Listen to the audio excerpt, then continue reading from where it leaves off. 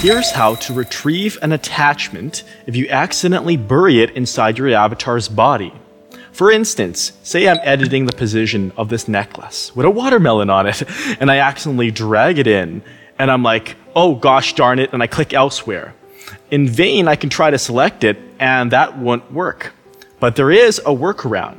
What I can do is go to my inventory and find the necklace or other attachment, or I can search. If I don't know what the name is, I search for the word worn with an open bracket, like that. See that?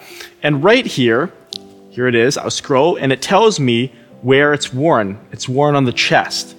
All right, so what I can do now, let me just close the search and focus on this necklace, is I'm going to detach it, then I'm going to attach it somewhere else that doesn't have an attachment on it, say like the spine, and then I'll detach it again, and then I'll reattach it back to my chest.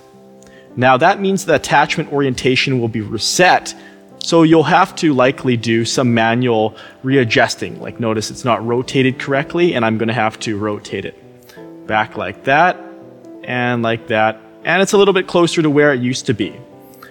Nevertheless, it always helps to keep a backup too of your favorite attachments if they're copyable. That way you won't manually have to do this. You can just delete the one that's borked and repositioned incorrectly and restore.